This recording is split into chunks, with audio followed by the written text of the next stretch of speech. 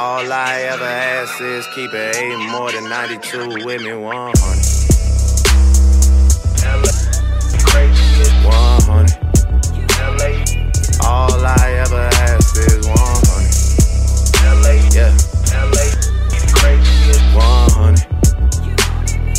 All I ever ask is 100. Welcome one and all. It's another time to spend with your dads here at 100 Talk for all fans of 100T's LCS. Oh, yeah. Look at all the facial expressions that Kool-Aid Man is making over there.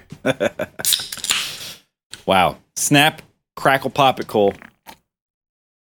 We're powered by Rip It. That's right. You got the lime wrecker. I got the active Mandarin Live Wild Lime, a.k.a. Tribute OG flavor. I need to not stay up late tonight, so I'm going to drink water. But you're going to channel the energy. Yeah. It's a testament to the power of this drink, Cole. I won't crack one if I'm not hoping to stay up for a little bit. Oh, man. Nice sip. Of course, we're powered by Rip It, so shout out to Rip It. We're also powered by love for 100 Thieves. And we're going to need to dig deep and pull out all of that energy, all of those emotions as we roll into the much anticipated Summer 2021 playoffs.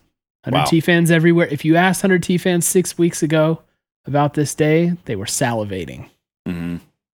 Yep. Now we're like a little nervous. Maybe a little nervous, but we're here for you. We're here to talk it all out with you guys this week. As we took a week of a break for the team to kind of just get some extra scrims in, some extra preparation, maybe some extra sessions in the hyperbolic chamber with Master Hiroshi. Mm-hmm. Get the mental right. Yep. And we'll be talking about that too. So here's kind of the agenda for tonight. I think it's going to be a quicker show than usual, but we'll see. Whenever I say that, I end up being wrong. We'll talk what we saw from EG this past weekend for a tiny bit. Then we're going to talk about how we think 100 Thieves is going to match up, what we expect to happen, how we see the series playing out, and then we'll make our predictions on the final tally there. After we do that, we'll talk some things about, Worlds, what our path to Worlds is. We'll mention the all LCS results, maybe dive into that a little bit, and then go to listener takes, as we always do. You can always count. A good night. It's going to be like a lean night, but a good lean night. Exactly. Good lean. Sounds like a weird way to say it. I mean, like good lean as in like maybe you got the 90-10 ground beef and not the ground turkey, right? Yeah. Ground turkey isn't going to cut it. We know that. It's lean, but it's like, you can make do with the 90-10 ground beef. It's lean, but it's still ground beef. You know what I'm saying? So this is the 90-10 ground beef show. Welcome. And if you add 90 and 10, you get 100 Thieves. Oh, here we are. 100 Talk. 90 and 10 talk, Cole. 90-10 talk.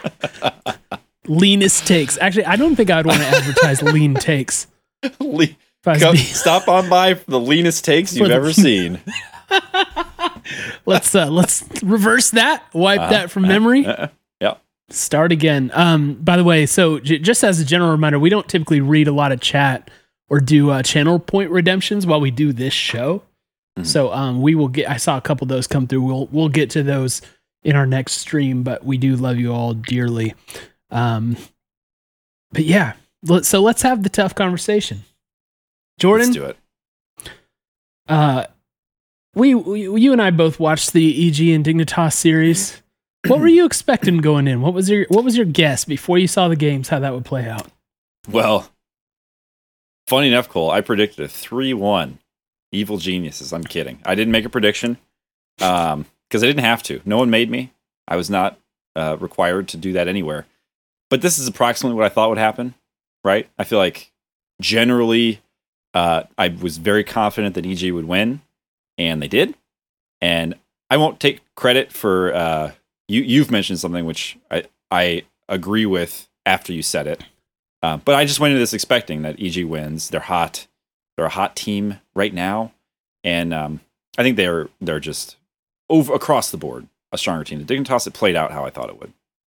Yeah.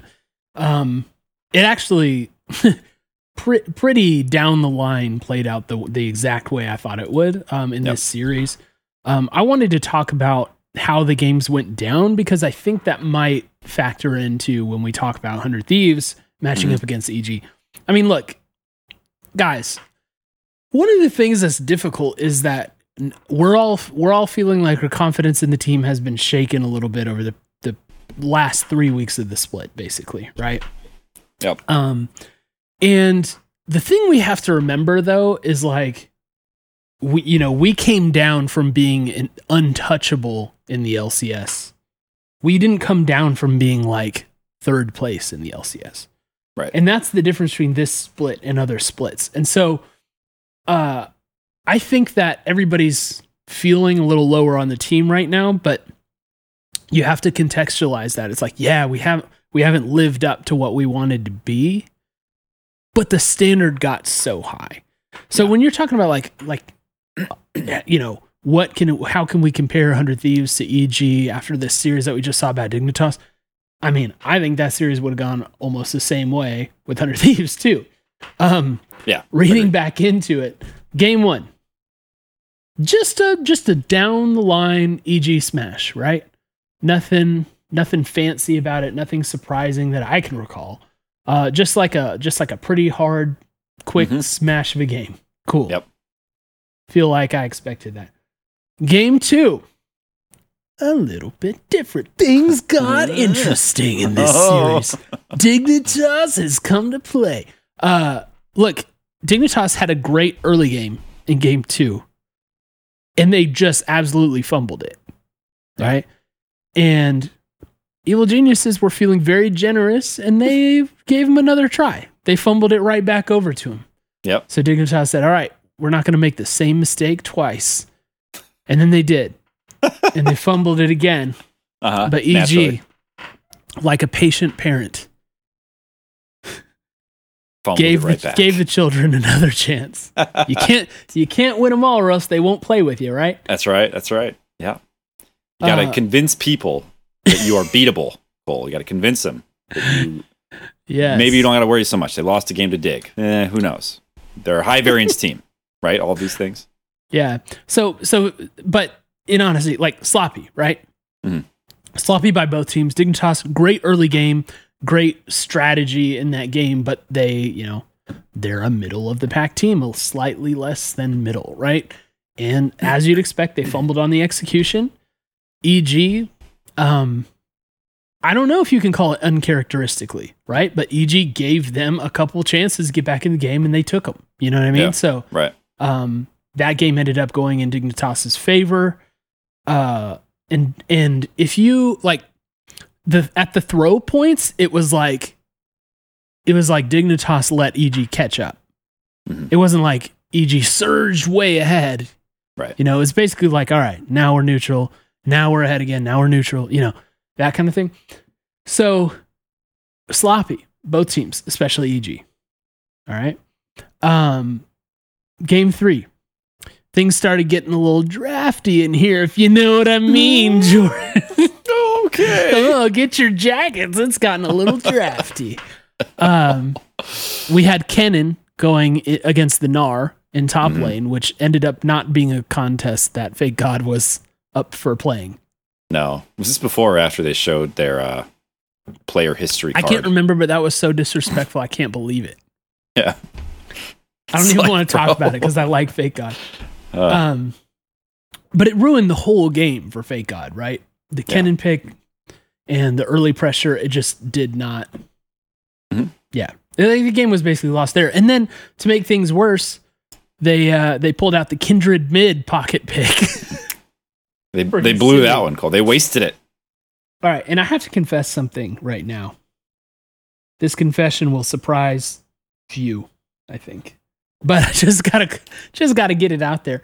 So I like the Dignitas guys, especially because a lot of them came from 100T, right? And there's just like they've always just seemed kind of likable, like this version of them, right? Mm-hmm. Except for freaking Yasui. What is it about him, man? Do you get the same vibe? Like, am I tripping? I don't feel like I know him enough to say definitively that I do or don't like him. Maybe it's because he's replaced Saligo, and you have a warm place in your heart. Maybe that's true. Maybe he came up through Cloud9. I don't know. Just attitude wise, I feel like he's always been a little. I don't know. Like, and I mean, when I say that, by the way, I mean how he plays. I don't really know like any off the riff stuff. Like, I don't know that. But I just had this feeling about him, right? I'm like, Yusui, man, I just don't like him, right? And Yusui was doing Yusui things in this, right? He and like all series, really, where it's like he gets you to start believing he's good, and he's like, all right, he's got this, and he's like, oh, he's annoying, you got to worry about him, you know. But then he would make some dumb mistake, you know. And so, anyway, go 10-2-6 on the Aurelia in the game they won. Yeah, sure. Cool. That's pretty selling. That's what I'm saying. He does enough to convince you that it's worth paying attention to him. And then when you pay attention, it ain't good. The Kindred mid, not sold on that one. Neither were the casters. But yeah, so kind of like a drafted loss in that one. Turned into an EG slam with very little Dignitas highlights. Though there were a couple. They tried. At least you tried. And then game 4, the final game, the Draven pick comes out, which is basically like, all right, here's the last ditch effort. Right. We're going to need him to win the game for us. Yeah. This is the only thing we can do. Hilariously, Fake God gets the solo kill on Impact during that game when it's like all about the Draven. The Draven doesn't go well. And Ignar does his best Huhi impression on set. It's a pretty good impression. Not quite as good as the genuine article. Yeah. But it was a pretty good impression. And the set play, was just very. He had a less support stat line than Danny on Tristana. Yeah, Danny was like 2 something and 13, right? And then what 2-1 and 16, and Ignar was 4-1 and 12. So yeah, right. So who's the real carry, Danny boy? Some damage on that champion, Close. Some damage on that set, boy. I'll tell you what. Who knew? So contextualizing this like as the whole for the series, right? Yep. EG smash, sloppy game out of both teams. Anemic Jizuke shows up in game 2, right? And then you have a draft, basically a draft loss, and then the death throws where Ignar pops off. Okay. Yep. It's like this is what EG does. So when I'm looking at their form right now, we're going to use this to transition into talking about, the upcoming thing. I feel like, man, teams just get hot and kind of get lucky for a while. It happened to us, and then you start cooling off. And I feel like EG, like when I watch them, I don't feel like I'm watching the LCS favorite. Right.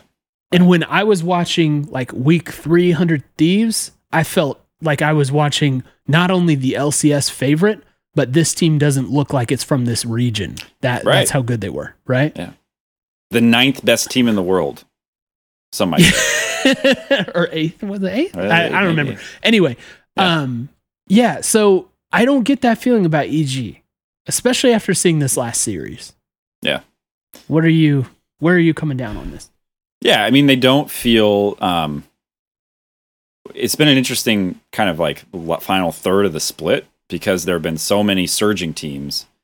I feel like EG for a while, it's almost like EG was surging before the other teams started surging. And now you've got, TL in what seems to be good form.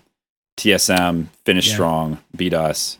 But I agree with you. It feels like EG is still, like their ceiling doesn't seem to be keeping pace with these other teams who are now, I would say probably the odds-on title favorites at least.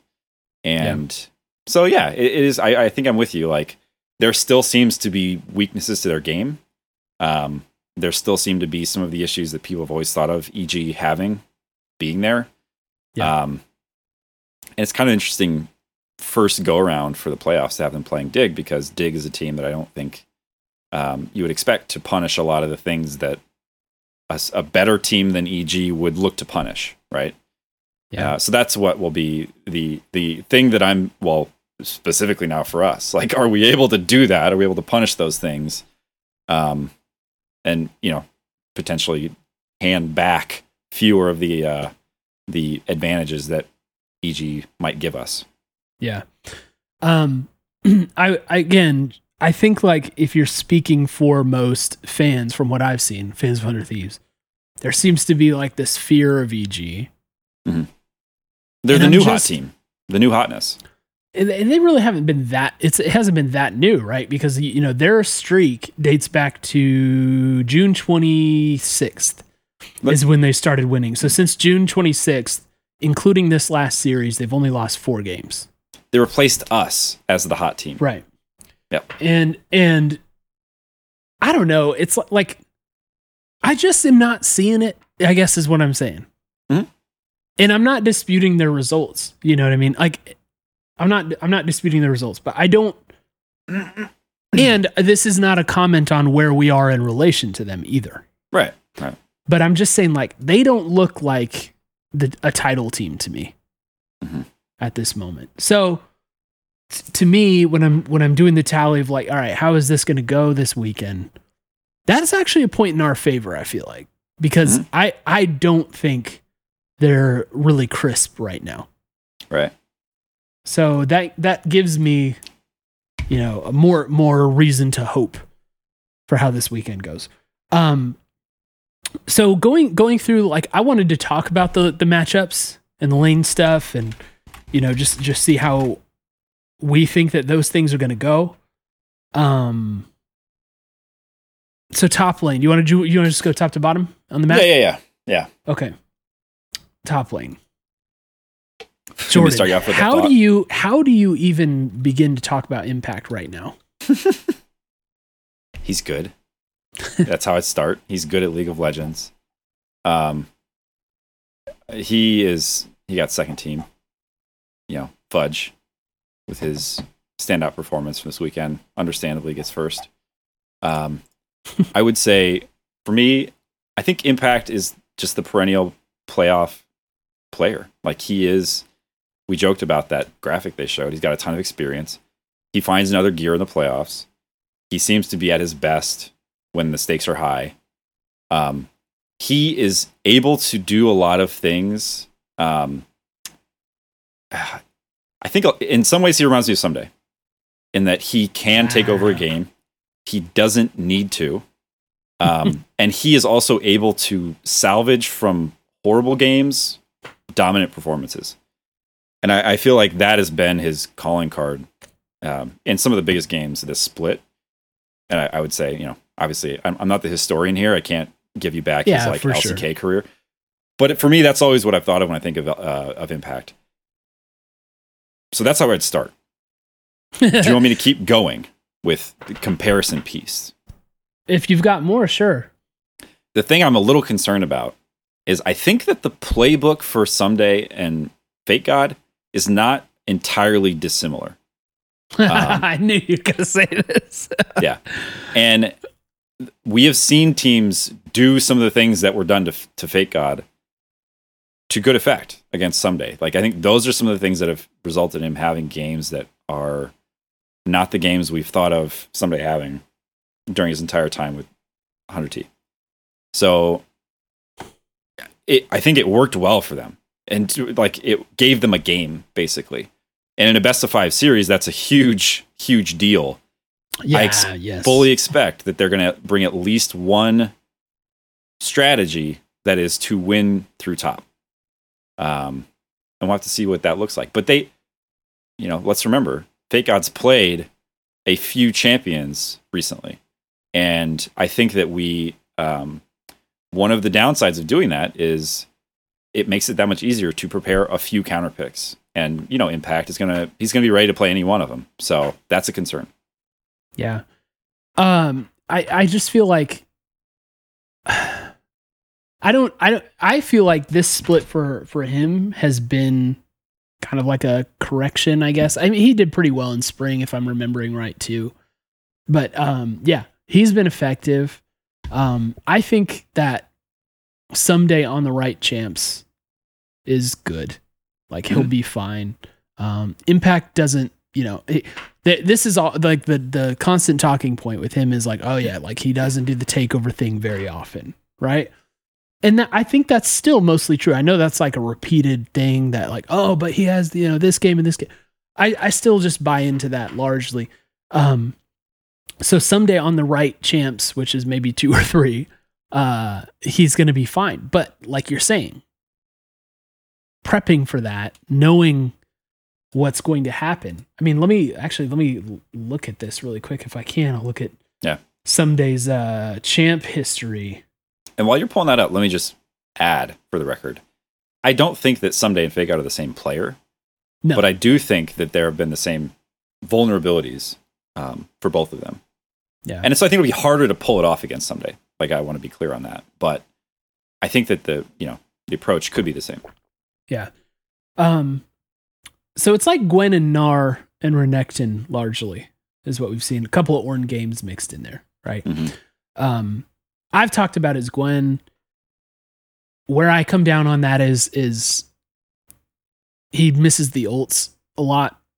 And other than that, it's pretty solid. Like we've seen him carry on Gwen a couple of times. I feel fine with him on Gwen. Gnar is kind of a coin flip, feels like. Yep. And Ornn, I think, is pretty good, even though I think we lost both. Did we lose both? No, we only lost one with him on Ornn. Yeah, we won with him. The other was the 5 death Ornn, sacrificial Ornn game. I still, I feel fine with him on Ornn. So, but if it's not one of those 3, it's like, I know.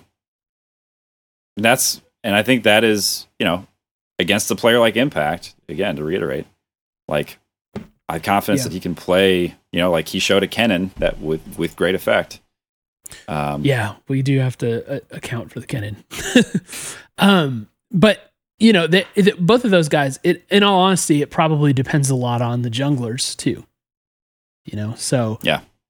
And we can talk about that. I guess that's a segue into the next thing in the map, because I think I've been a little wrong in the final tally when we're talking about Closer, because I think he has been probably our biggest carry indicator, right? It's like, so FBI, always good, rarely has a bad game, like always like smashing in lane. He's going to do well. He's going to be a threat, and sometimes he absolutely pops off, but it feels like Closer is more of the barometer carry, right? Mm-hmm. It's like, if Closer's doing well, we're doing well. And I did not feel that way earlier on in the split, even though I thought he was playing well. Yeah. I didn't feel that was necessarily true. But I feel like I have to call myself out on that. So carry as like our Closer barometer, or our Closer as our carry barometer. Sorry guys, it's been a long week. That's the thing. Okay?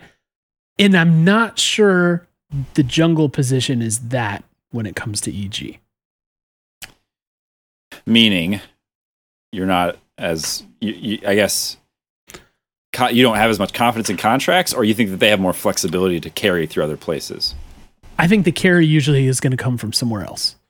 Now, contracts, a little bit of a wild card there, because he has his pop-off games, you know what I mean? But he's kind of coin flippy, like more so than Closer is.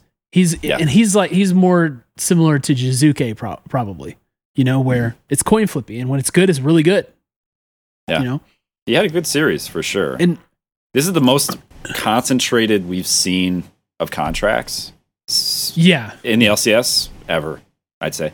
I mean, aside from when he was playing with us. But every other time this split, it was onesie twosies. You didn't know if he's going to be there. Like, this was a lot of contracts in this series. Yeah.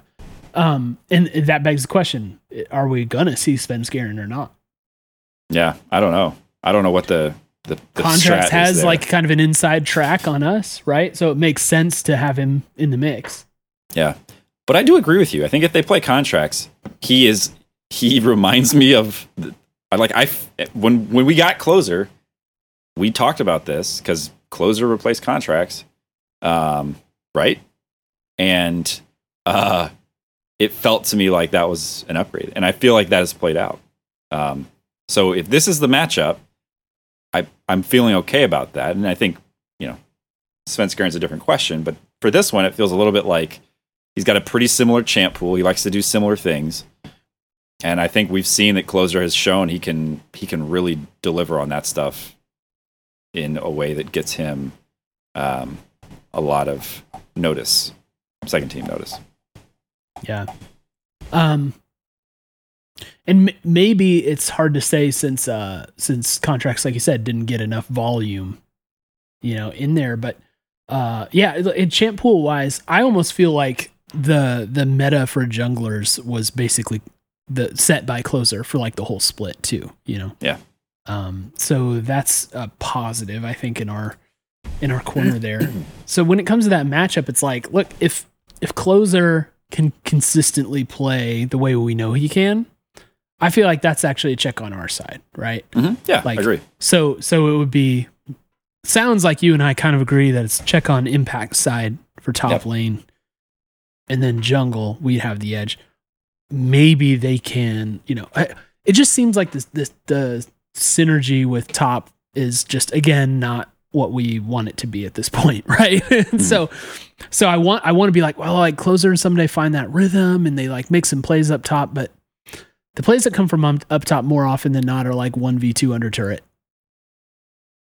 So yeah. So I'm just not sure I can expect that, which brings us to mid lane, right? Jizuke and Abadaga. I'll say my thing again, which I've brought up the past few weeks, where it's like, it just feels like we're not getting what we should out of Abadaga. Not sure if his fault, not sure if our fault, but I believe in his skill level. I believe him being a top 2 mid in NA. But we just haven't seen him in action that much. Yep. So question mark for me there. And if I'm honing in on like one thing that's going to be like our playoff run X factor, that's it for me. Right. Yeah. I feel like we know what we're getting everywhere else. But with Abadaga, it's like if we get him at his best, like we're going to be doing very well. Yeah. But I don't know if we're getting him at his best. Like what do we do with this? Well, yeah. And let me expand on that a little bit, because I have similar feeling. I think this is going to be kind of a pivotal point in the matchup for sure. Abin and Jizuke. Here's my thought on it. I feel like the thing that is unclear to me about Abadaga is whether he is able to, it's almost like whether we're able to get the most out of him. I don't feel like he's the kind of, I don't feel like he's coin flippy. I feel like he either is in a position to play a great game, or he is less of, has less of an impact in the game than we think he's he just should. Not in the game plan. Exactly. He's not in the game plan. And I think with Jizuke, it's like you could run the same plan every game, and you're probably, like, if you're hot, it's 66-33. Or maybe even more. Maybe it's 80-20, right? And kind of like we saw with Dig, where every once in a while you're going to get a game where it's like, well, didn't work. Right now, and I feel like that's kind of, so it's like, well, you're going to get the Jizuke game, it's going to dip down. I feel like with Abadaga right now, we have these stretches where it's like, this dude is a carry threat, and watch out. And I think they came earlier in the split. And over time, he's just kind of become, it's like there's been a more of a moderating factor on his overall impact on games. Which leads me to think that it's probably just that we haven't yet figured out how to really get the most out of him. Because I think from a skill standpoint, or forgot how to when the meta shifted. Yeah, like I would put it more on the like strategic level approach than the individual. Like I think with Jizuke, it's more individual level. And I think with Abadaga, it's more strategic level. We just haven't quite nailed it yet on how we need to play the game with him to really give him the chance to deliver in these situations. I could be wrong. But we've seen him do such good things that I still have a lot of confidence. And here's the other thing. It's super early. It's still super early, and I think it's important that we not forget that. This is not like year 3 of the plan, where Yeah. We've had a ton of time to get set in what our approach and how we play as a team and what our, like guiding principles are. Like we're less than a full split in. So I'm not saying that we need to like if Abba can't beat Jizuke, then you got to look for a roster swap. I think it might just be that Jizuke on his best games certainly can carry. And we have not yet figured out how to get Abadaga reliably and consistently doing that. And I think that's the summary for me of that matchup. Yeah. I was hoping that there's someone in chat who might have an update on this, but if you recall the crackdown, I think a couple weeks ago, I think it was before we played the EG game in the last week of the split, Abadaga was on the crackdown and there was like a segment where they kind of baited him into talking about Jizuke. Nice. And, for the clips and for the clickbait and all that stuff. But he did it, right? And it seems like there's something there between the two of them. And then he dodged. So here we go. There's a Travis interview apparently where Jizuke answered. But, so there's been a back and forth between them where I think it's like, rivalry that has crossed into a little bit of the personal side. Mm-hmm. That's actually like not good on our side. I feel like if I'm Jizuke and I'm that kind of player, I'm like, all right, yeah, do this. Yeah. Like talk your mess, like get, I want him to do that for Jizuke's personality where he's going to be like all in, hyper aggressive, and it'll either work or it doesn't, With Abadaga not being that kind of player, it's like, I think, what he said on the crackdown is he's going to just turn off all chat or something like that, or just mute Jizuke right away. Yeah. And that's got to happen for him.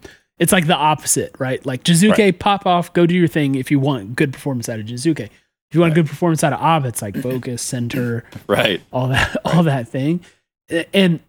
But I do like having a little dog in my guy. Mm-hmm. Right? Yeah.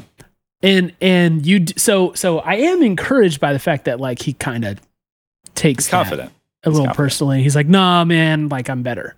Yeah. So that is going to be a huge question mark. And like I said, what are the X factors of the playoff run?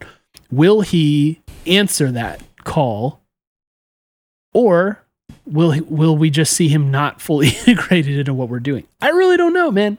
Yeah. I have high hopes for Abadaga, as I've said many times, and you were just alluding to. This dude, he is like, in my mind, it's like he is our mid laner as long as we can have him. As long as we can keep him, I want him. Yeah. And so I want this to revolve around him more than it is right now. And it'll be tricky. You mentioned the coin flippiness of Jizuke. Everybody, that's also the standard line about Jizuke. That's the But meme. it's true. He's going to choke away a game. He might choke away two. Mm-hmm. All right. And then in the other games, he'll be a force. So with that given, I'm sure that the team has prepared for that. So when you're doing the math between these two guys, I don't know where to come down, because it's like not the not full integration of Abadaga on one side, like taking us down from that 100% credit. Mm-hmm. And then the coin flippiness of Jizuke taking him down from the 100% credit. And I don't know where the final tally is. So for me, mid lane is a question mark. Yeah, I agree. I mean, I think,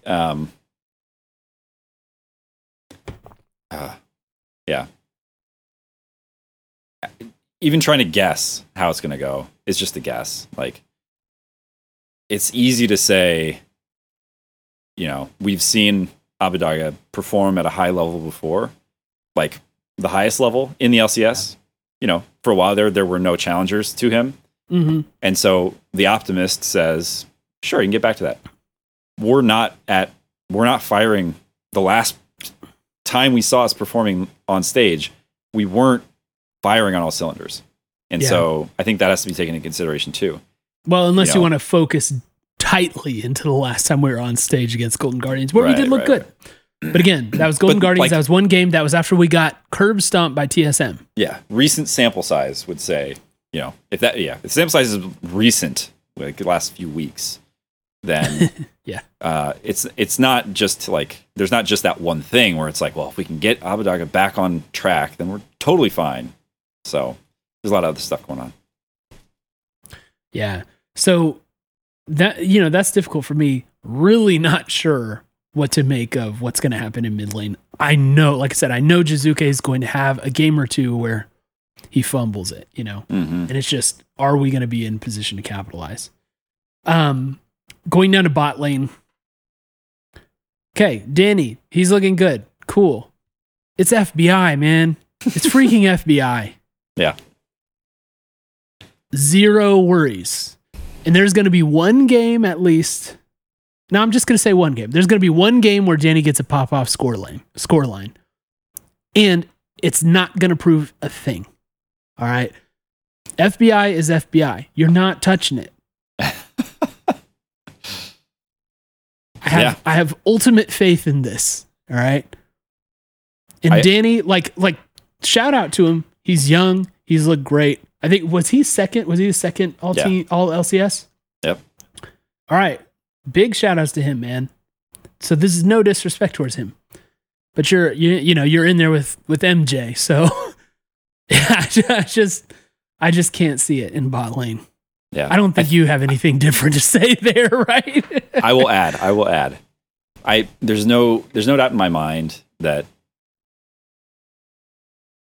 at its best, our bot lane is better. I don't know if they're at their best. And that is the thing that I'm concerned about. So let me just remind you, the last time we played EG with our main squad, I believe this was the last time, we played Kog'Maw and Lulu. And that was probably the worst game that our bot lane had all split. Doesn't mean a thing. I know you'll say it doesn't mean a thing. Ignar is good. Ignar is good. And he was on Thresh and he looked good. And they had early aggression and they got the Aphelios going and Danny had a game for himself, 10-2-5. So is it out of the realm of possibilities that their bot lane brings a game like that against our bot lane? No. Because it's happened before. It happened the last time we played them. In fact, it's not even like you have to go that far back. So, yeah, I think our bot lane is better, but our bot lane is not untouchable. And they figured it out. They drew blood from the god at the end of 300. That's a spoiler alert. I'm sorry. I don't know what the statute of spoilers is on that. Probably passed. It's passed. So anyway, that's my thing. And I think they did it in a way that other teams started to do, which was you just go all at them, get in their face, right? Bro. And this is so easy. All right. Ignore Thresh. Just ban it. Take it or ban it. And it's different. There's a Thresh Aphelios lane. He's very good. Into weirdo Kog'Maw Lulu lane that we'd never done. I don't know, man. I don't care, man. I don't care. This to me is just nah. There's no mitigating factor here. There's going to be one game where it plays out that way. So like, oh wow, look at Danny, and maybe it'll be the game one. But I believe in the experience thing too. And it's like, how many LCS best of fives has this dude been in? One, maybe. I don't know. Was he even in last split? I think he subbed in for this split, right? Yeah, I can't remember. So, but FBI's got this. And then Huhi versus Ignore. That one's reasonably close, and it's champ dependent for me. Mm-hmm. Like I said, for us to let Ignore get Thresh would be catastrophic, in my opinion. His Rakan is really sick too. Yeah. Though I'm not sure that pick is like a ban-worthy pick, Mm-hmm. But I think his Rakan and his Thresh are going to be catastrophic for us if they are played. Yeah. And his set did look very good this past weekend. But it sounds like you're saying what I'm saying here. If Huhi swoops in and takes that, it's all good. Huhi played super well. I think Huhi got well, this is a preview of later. I think Huhi got a little bit shafted, not getting first team all LCS. I know core is core, but just totality of the split, I don't think it was really deserved. I agree. But it was super close. It was 6 points of difference, I think. I don't know. But I'm riding with Huhi, man. I'm riding with Huhi. It'll be champ dependent for me. Yeah, I think they have similar play styles. I think Ignar tends to have a bit more of an aggressive mindset, which, at their best is great, and at their worst can be a liability. So I view Huhi more as the kind of steady Eddie, reliable, like playmaker, and I think Ignar is there to kind of blow things up, which he does really well on Thresh and Set. So I agree with you. I think it's going to depend a lot on who he's on, who Ignar's on, and who he's on too. To see, it'll be a little bit interesting draft battle because they're both great. Like both of these support players are great. So it's not like you have one who can only play a certain thing. You need to get like first pick it. So yeah, we'll see how far a team is willing to let their draft pick fall for support. Yeah. Yeah. Just don't draft Lossus with Ignar is all I want. The one way we can truly blow it this weekend is that, in my opinion. That's like the cardinal sin for me. Yeah. Like I honestly I think that like you give him a Thresh and that could be a game. Yeah. Like I think it's that impactful. I'm not worried about anyone else on any other picks. Maybe Jizuke Lucian's in that category too. Yeah. I don't really think so. Danny Ezreal's pretty good. And how about Impact Gwen? Nah, someday's gonna be playing it. So that's like lane by lane. Well, where do we even come down? Like how do we what's the check mark there? Like who gets the check mark? So because right now we are top to EG. Top them, jungle us, mid question mark. Yep. Bot us. I mean, I'd say ADC us, support question mark. So yeah, I'd say it leans us. It leans us by a close margin. I do. Yeah. Well, that's not popular sentiment right now. So we got some splaining to do, don't we? Are there any things in what EG does for you that you think indicate some sort of like strats that we should have or not have, or things that we should be looking for, or things we can plan for? Are there any general observations there? I've got one if you want me to start. I mean, I don't have a super in-depth one, so I'll start. Yeah. I honestly feel like mine is a continuation from where we left off, which is double marksman is a scary thing for us. It's that I don't honestly feel like we've in the past in the closing weeks, call it 3 to 4 weeks. I don't feel like we've had a strong strategy. Yeah. And so I think at a high level, we need to bring a specific strategy. Because I think we've played a lot of default league, and it's not been as crisp as our early default was standard, or some of our zany strats that we cooked up when people didn't know what to expect from us. Yeah. So that's my thought on strats. It's like, and I think those are two things that could be pretty exploitable when Jizuke has the Lucian he does. And it seems like they have some pretty well cooked stuff ready to go. Yeah, that's the thing. We talked about earlier in the split how we looked like a team that was impossible to draft against because we had so many picks that you have to account for. And EG has a lot of those power picks among their players like that. Yep. So we brought up the Thresh for Ignar, and like I said, I personally. Rakan is borderline for me too because his Rakan's nasty. We talked about Lucian for Jizuke. Chat is accurately pointing out Rise for Jizuke, Twisted Fate for Jizuke. That's more champs than you get bans. Yeah, there's good. Probably like contract Xinjiao is good enough that you have to be a little scared of that too. So, I mean, do you want to give him Diana and have us not on Diana? Like, there's a lot of challenge here, and we've come a long way from, like you said. And that's a good way to phrase it, because it's like we are going to have to play these because we can't ban them all out. Yeah. To keep them away from them, we're going to have to play these picks. Yeah. You know what I mean? And so, right. Yeah, preparation for this one is going to be tough. In fact, I would say that it's probably draft-wise, right now, it looks to me like these are the hardest guys to play against, draft-wise. Like, they're the toughest team to draft against right now, being EG. So, yeah, that's going to be a big thing. Something that I noticed in the Dignitas series is, like, you cannot take an extended fight with EG. Yeah. If you stay long enough, it's going to turn. There's a point where, and it happened to Dignitas so many times where they start off a great play and then they don't have enough, but they can flash and chase or whatever. And they do, and then they're like walking, almost in skill shot range, and then the skill shot misses, right? And then guess what? Guess who's in the river? It's like, here's Ignar, or here's Contract. Yeah.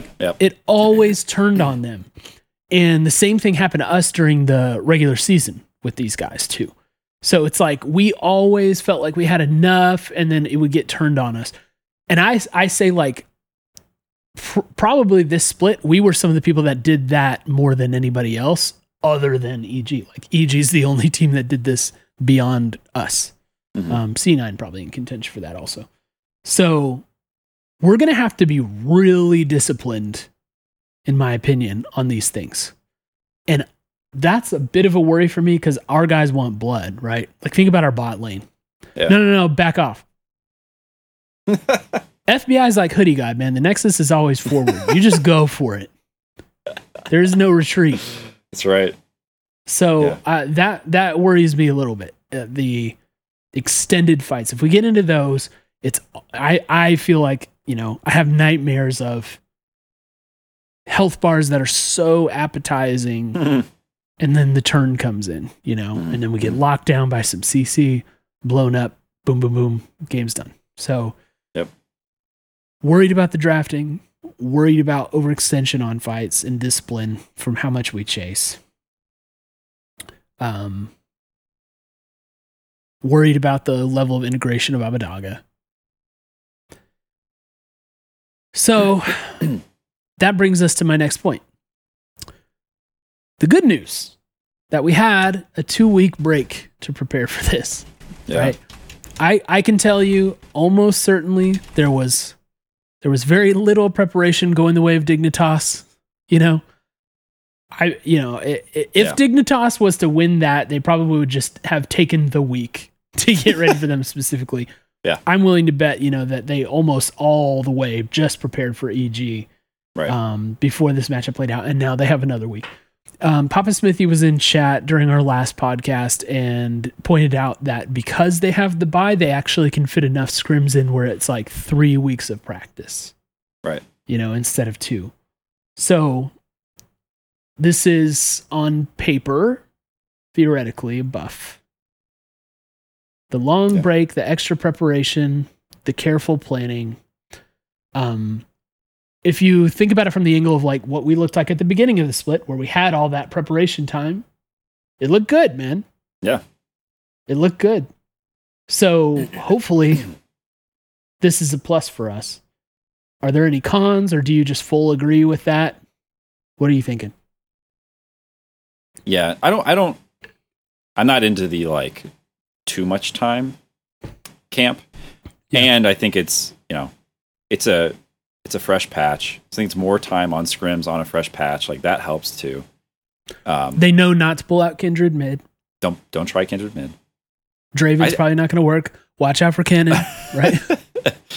Yeah, and you do have stage games to watch of EG too, which I always think is a plus. You get to see them in a best of series, not just the best of one. I think for me, it's the only thing that I'm actually concerned about is well, I don't know. Let me think how I want to put this.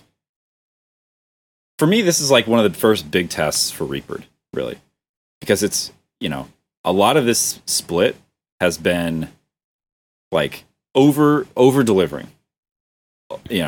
We were prepared for progress, and we spent most of the split talking about how we do at Worlds, right?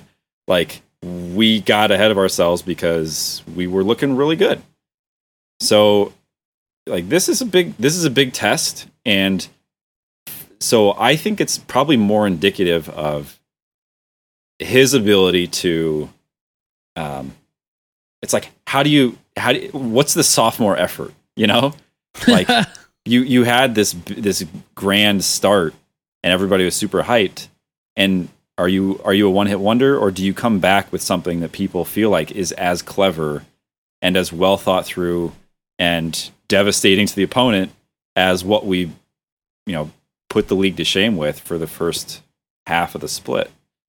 So that's really what I think it comes down to.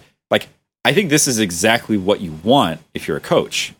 And I think if you cannot take this time and put it to good use, that's actually, I'd say, a more concerning thing, right? Yeah, and there's possibly, there is a stigma, whether it's justified or not, right? Of like, what does Reaper do in the playoffs? There, a lot of haters like to say that he doesn't deliver well in the playoffs, right? Yeah. And that the counter is that, well, at Worlds, it turns around, but you got to get to Worlds first. Well, on that note, there's something else I thought about, which is playoff perks, right? So I think there are some of these things which just don't always hold, is what we've learned in week 1 of the 2021 summer playoffs. Like, you can look at old tape to try to get a sense for how people do in these kinds of situations, and it will tell you something, but it won't tell you everything.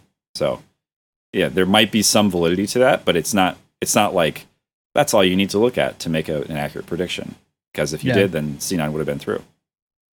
Yes, and I personally, I'm happy to see the buy on this front because, again, just more preparation, more of a chance to look good. So, yeah, I think all of this needs to be considered when we make our predictions, which we're going to do now. I think we know where the community comes down on this series, but what everyone wants to know is, what does Jordan think on this series? No one wants to know that. They want to know what the prophesize. Yes, there you go. Prophesize. Yeah. Yep. I'll go first, as is customary. I mean, the matchup is close. We went through it lane by lane. You know me. I dislike going into these situations with a bad thing in my mind. And I'm not going to do it. I refuse to do it here. I think it's going to be a super close series. I think it'll be 3-2. I think this is actually a really good matchup on paper. Like, on paper, it's a close one. I think we take it. And I think we take it based in my confidence in Reaper to make use of this time, and in the fact that that we still do edge them out in certain key areas. That there's a lot of dependencies that I have in my head on this. Like, there are a lot of things that need to happen. And I wouldn't be shocked if EG does get the better of us, just because I think that they're pretty close to us. What a hedge. I'm hedging. Wasn't it Jat who said you should only ever predict 3-1s or 3-0s? Yeah, I always liked that. Yeah. And I try to, but I really do think that it's going to be close. So here I'll just very quickly do this to make it less of a hedge. I think top lane could be a big problem for us with Impact. And Svenskeren is a question mark for me. I don't know what their plan is. I don't know what to expect. I think if they play contracts, I think it's going to be contracts. Yeah. I think it's contracts, and I think we have the advantage there. So, and then I would say the last one is, well, gosh, I think you could do this at every position, and we just spent a long time doing it, so I won't go back through it. But those would be the I guess that would be the biggest one is top lane. Second one is, do we come with a strategy? That's it. Well, a true return to form for Jordan when it comes to predicting. The optimism wins out. The cautious optimism. That's right. And I got to tell you, chat, it's a return to form for me as well. What am I known for in my predictions? Jordan's the optimist. You're the realist. Cole is always right. We're going to win. I'm calling the 3-2 victory as well. You and I, same thing. In fact, I was hoping that you would come down against us so that we didn't look like the ultra fanboy podcast, right? I realize that's difficult because we are a fan podcast. It's true. But as Jordan said, we try to be very measured and realistic about this thing, and our bias is on full display. But I think the community is overrating EG. I think the community is underrating us. And EG has a lot of variance built into what can happen with how they play. And this is a 5-game series. And I think 5-game series is still going to favor us. I know we don't have the same confidence in the amount of looks that we have on our belt, right? But we do have a lot of preparation going into this. I think we've got more even mind across our players. I think, we're less tiltable, I guess is another way to say it. I think our bot lane is better overall. I think we're going to have a plan. I've got faith that there is a good plan here. It's going to depend on the draft, guys. There's just no way around it. It's going to depend on the draft, which sucks to say. That is not what you want to say. Now, let me ask you for clarity on that. Okay. When you talk about the draft, I think the draft is a manifestation of the strategy. Yes. So is it the strategy you're talking about, or is it because that's one side of the draft? The other, there are probably more, but the other primary one is the actual picking and banning of champions. Mm-hmm. And like there's gamesmanship in the draft itself. Yes. So which do you see as the most important factor in the draft? The strategy, the actual picking and banning of the champions. Okay. All right. We have seen in our history picks that come through that we don't know why we picked them, picks that we let through that we don't know why we let through. That cannot happen in this series, all right? To me, that's what it's going to come down to. Do we do our job in the pick ban? Do we have a strategy to make sure that the power picks that are going to tilt things in their favor, that they often get because they have a lot of things that they can play, do we have strategy to accommodate that? And I think I like our staff. I think our staff is smart. And I think with the extra preparation time, we're going to be able to do this. All right. And so there's one more factor that we haven't mentioned that goes in our favor, right? And that's that if we lose, we're not out. So there's a pressure release valve here to free up the team a little bit. Now, it's not great. It's not looking great down the line. Yeah. Our path to playoffs is not a comfortable one. Path to Worlds, you mean? Yeah. Well, path through playoffs, but yeah, path to Worlds, sure.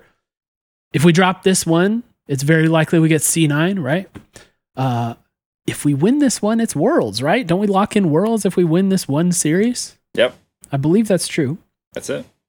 Yeah, I think we're actually going to do this. I think we're overly pessimistic as a fan base right now, and I think the community is overly optimistic on EG.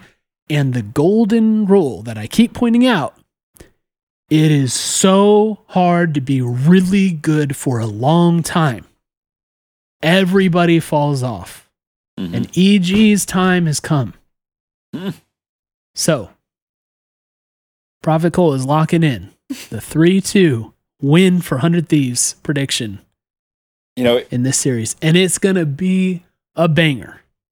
Yeah, it's, I agree. I think and I hope that it'll be a banger, right? it's not that often that the two of us make the exact same pick. So I know. Like I said, I was hoping to be different. But I'm going to take it as a sign, Cole, that this is preordained. It must happen. We're going to Worlds, baby. It's time. Our time has come. All right. Oh. So there you have it, guys. Don't say I never did anything to bless the fandom. That's right. Because Prophet Cole just did it. Man, we went way longer than I anticipated for this. So let's do a couple things quickly. We talked about our path in playoffs. I just want to make one more note on that because I said if we lose this one, we play C9. That's like worst case scenario for us, right? The way it shook out is EG C9. Like TL seems to find form recently, which cool for them. I don't know. I just don't feel like they have it against us for whatever reason. It's a matchup thing. It's a feel thing. So there's that. And then C9 unexpectedly drops that match. And so C9's like the other team I wouldn't want to really see, in the playoffs. Yeah. So it's just not shaking out super well for us as far as chances go. But hey, you know what they always say, you got to beat the good teams. There's no way around it. To get to Worlds, you got to beat the good teams. And this is the time to do it, man. This is the time to do it. Let's talk all LCS really quick while we have a brief moment before we do listener takes. Yep. How pleased or displeased were you seeing this come through? I think probably bummed is the word, and not because I feel like we were like majorly slighted. I think that this is how this goes when you end the split as we did. And I feel like there was a game specifically where you said, and Closer just lost MVP. Yep. I mean, Spica just won it. Yep. That is how, that's how these decisions get made. Yeah. Whether it's right or wrong, that's how it happens. And I think in the big picture, it probably is right. Like, it would feel really weird to give, like, I think you in these kinds of awards, you always wait the end of the season because that's when you give the award. Yeah. So that's, which kind of is weird, right? Because it's a totality of the split award. And so that makes things kind of tough to stomach the way it shook out. Yep. I'll say the one most underreported thing, I don't think I've seen a single mention of this, but the first team All-Pro has players from all different teams. I did see one comment. You saw somebody mention that? I had not seen anyone mention that.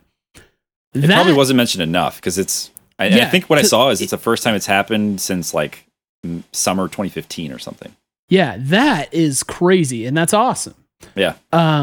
Because we're used to, it's all Cloud9 or it's all Team Liquid. You know what I mean? Like, it was about to be all us. So it was if we have a different final 3 weeks of the season, it was probably going to be 400 Thieves and then one top laner, right? Fudge probably. Oh gosh, and I'm looking at the picture right now and I want to punch it.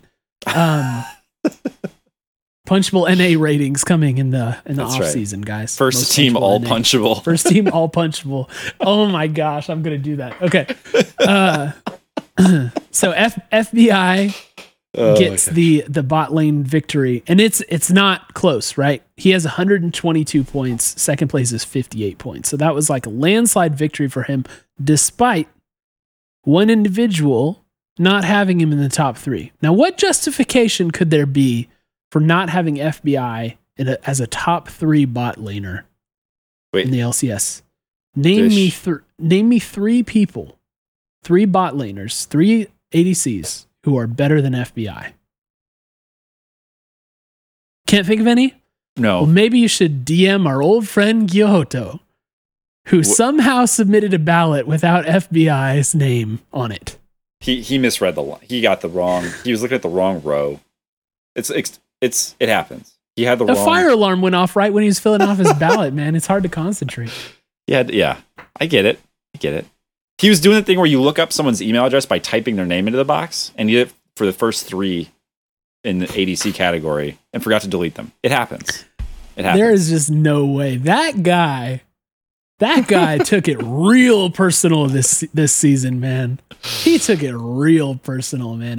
Last time he came up, I was like, yeah, like he actually in his interviews is like, he's cool, he's chill, whatever. Yeah. But that was outrageous, man. Not having FBI as any, if you don't have him top 1, it's already questionable. Yeah. But if you don't have him top 3, you are out of your mind. They should be. It's like whoever puts this together, they're like, do we have something written here where we can revoke? Like, is there they need to, like, he's not sound of mind. Yeah, so exactly. He cannot have a vote. Please give it to Charlie over there at Immortals, because he will do the right thing.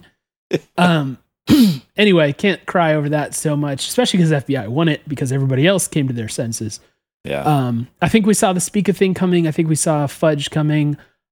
Mid lane, weird. You did right? Danny Tactical Sven. That must have been it. Danny Tactical Sven. Even though Sven didn't play the whole split. And tactical is surely better than FBI, right, guys?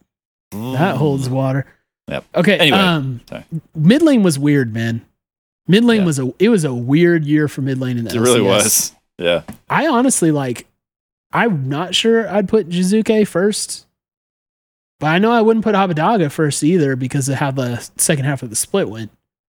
Cole, if I gave me and Power of Evil, I'm not sure about that. But Jensen had a weird year. It's like, where did Perks finish? I don't know. It's a weird, mid lane was weird. That's if you could have, I don't know what odds you could have given me that would make me feel comfortable betting that Perks finishes outside the top 3.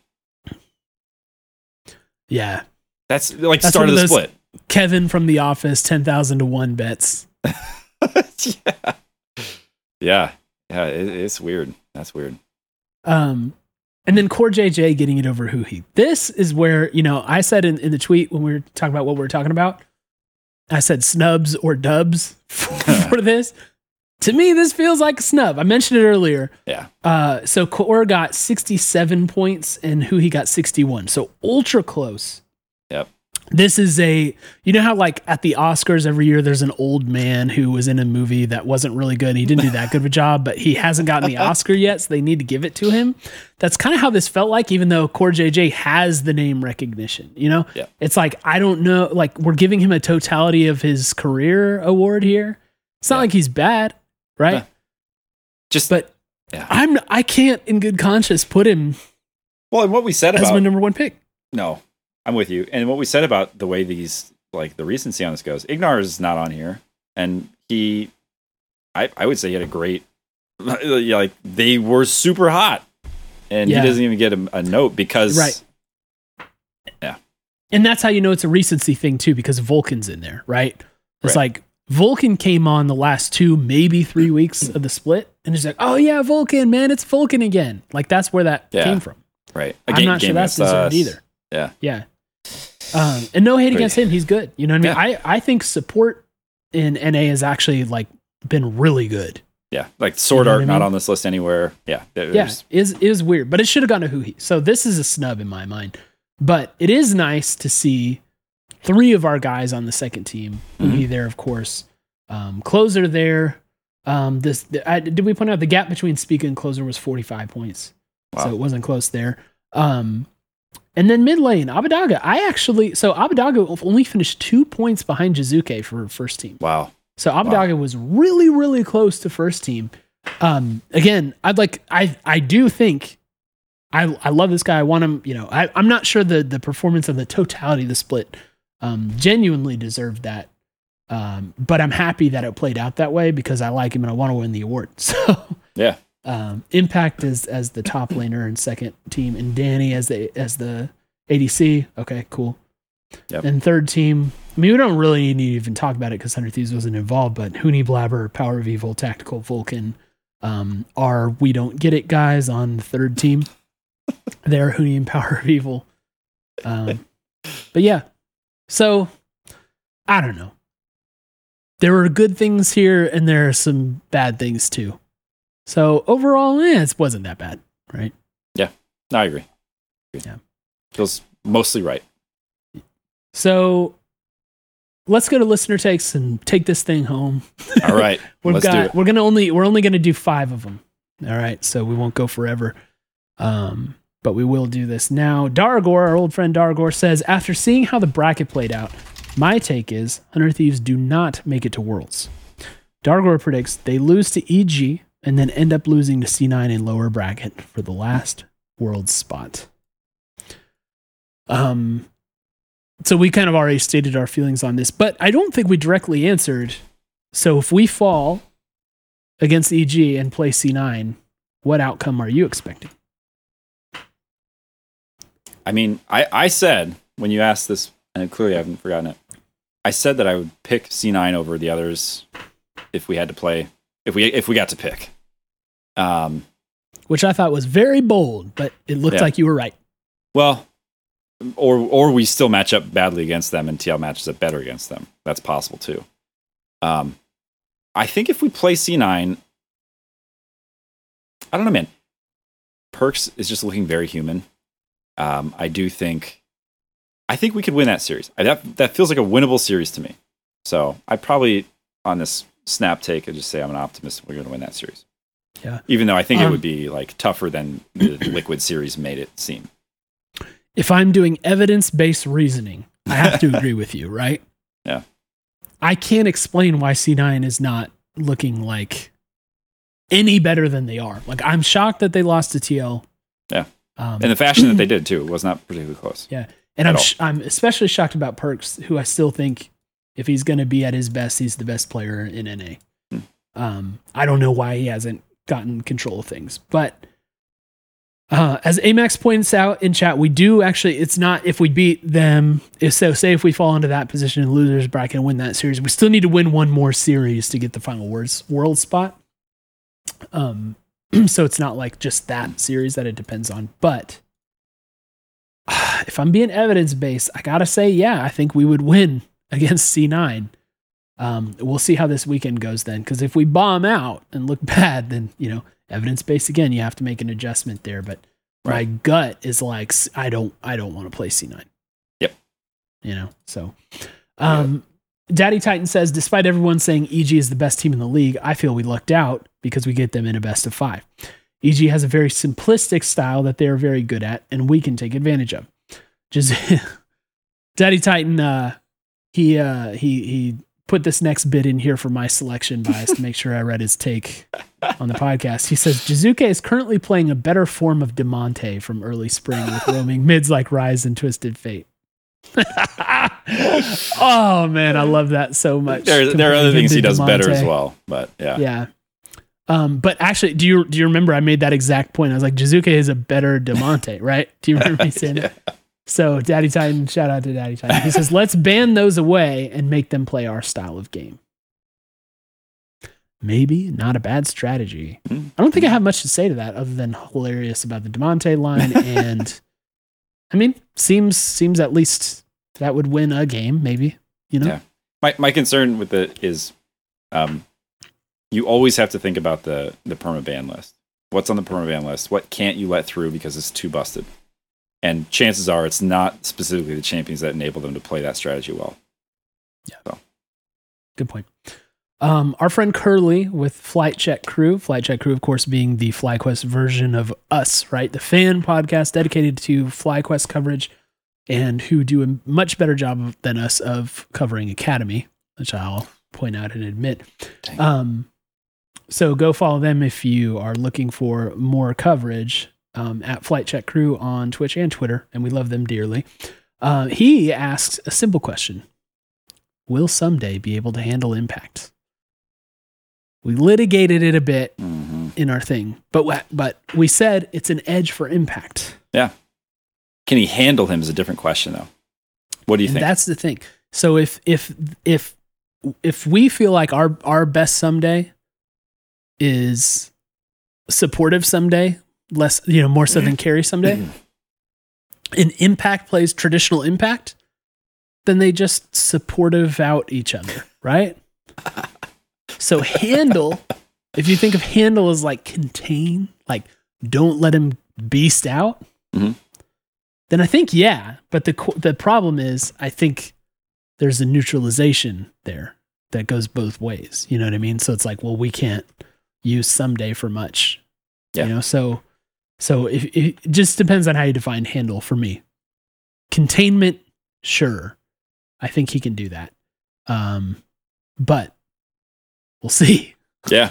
Yeah. It's setting the bar lower to say, can he handle him? Not can he beat him? You know? I picked us, so I'm going to say yes, because I think it's contingent on him handling him. Oh yeah. Good call. And yeah.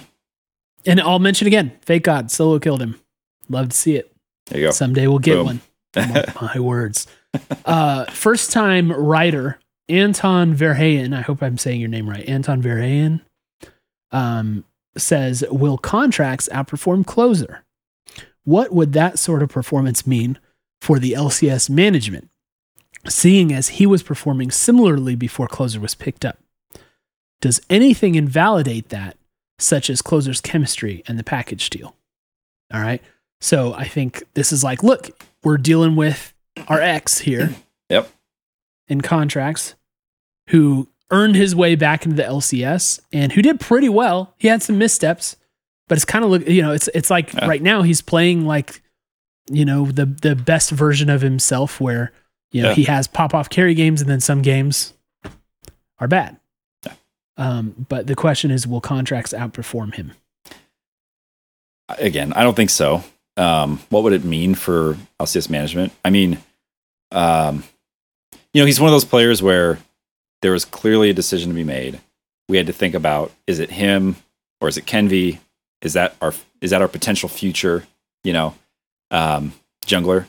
And they made the decision they made, and Contracts is on EG now. I really like Contracts' record. I think he's a great player. I think, you know, likable dude. So I'm glad to see him back in the LCS. I'm glad to see him getting reps and doing well. I hope he doesn't do well against us. But that's, I don't think he will. And I think if he does, again, I would kind of go back to, I wouldn't pin it specifically a closer to say you are a worse version of Contracts and we made a bad call there. I would put it more to the high-level strategy. How do we use closer more effectively than we are? Because I think closer has shown that he can be a more effective version of Contracts in a lot of situations. Or at least a more consistent one. Yeah. So that's how I feel. I feel like consistency gives closer an edge over Contracts. And I think that, you know, we're asking about the chemistry thing, right? And like the package deal thing, where it seems like closer was part of this package deal, you know, that we did with Golden Guardians, where it's basically like, give us FBI and we'll do whatever else you want. Mm-hmm. And the players seem to like each other too. So when that happened, cool. But I do think, I personally rate him as a more consistent Contracts, you know, and more consistently able to carry with less lows, right? And the lows are not as low as Contracts. And I think more importantly, that's what 100T's rated him as well. So if Contracts, like, you know, just pops off against closer, I don't think anyone's like crying any tears or whatever. Mm. So I don't think it's going to mean much for the management. And I don't think it's necessarily going to prove anything either. I don't think like this one series is going to prove it. Right. Especially, here's another, you know, theory / rule that I often have and point to that it's just based on gut, but it's what seems to happen.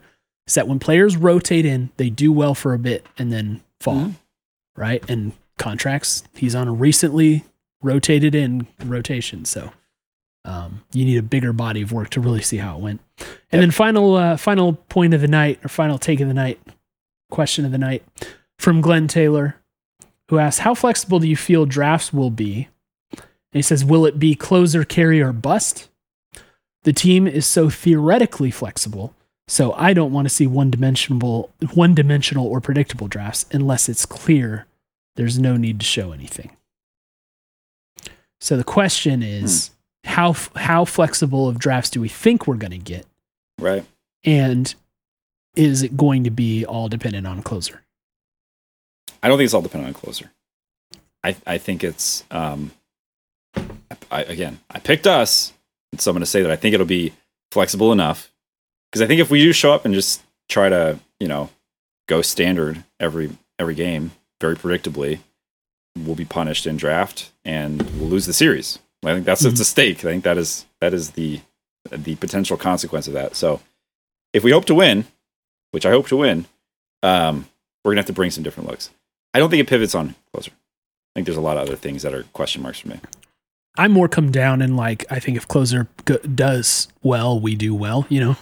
Like I said, maybe I misunderstood mea culpa that at the part. beginning of that, where it's like I do think closer's the best barometer of how we're going to do.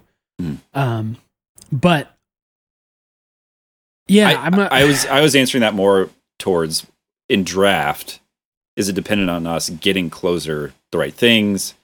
Like I think there are a lot of other things that need to go right in draft so that closer can carry. Yeah. Yeah. And I think that's fair, but yeah, I'm not sure it depends all on closer carrying, but I like I said, I feel like Abadaga is going to be the ultimate thing here. But I do think our success is pretty closely tied with closer. I will say that. Yeah. I don't think we're going to see crazy drafts. I'm hoping what we get is just thought out drafts.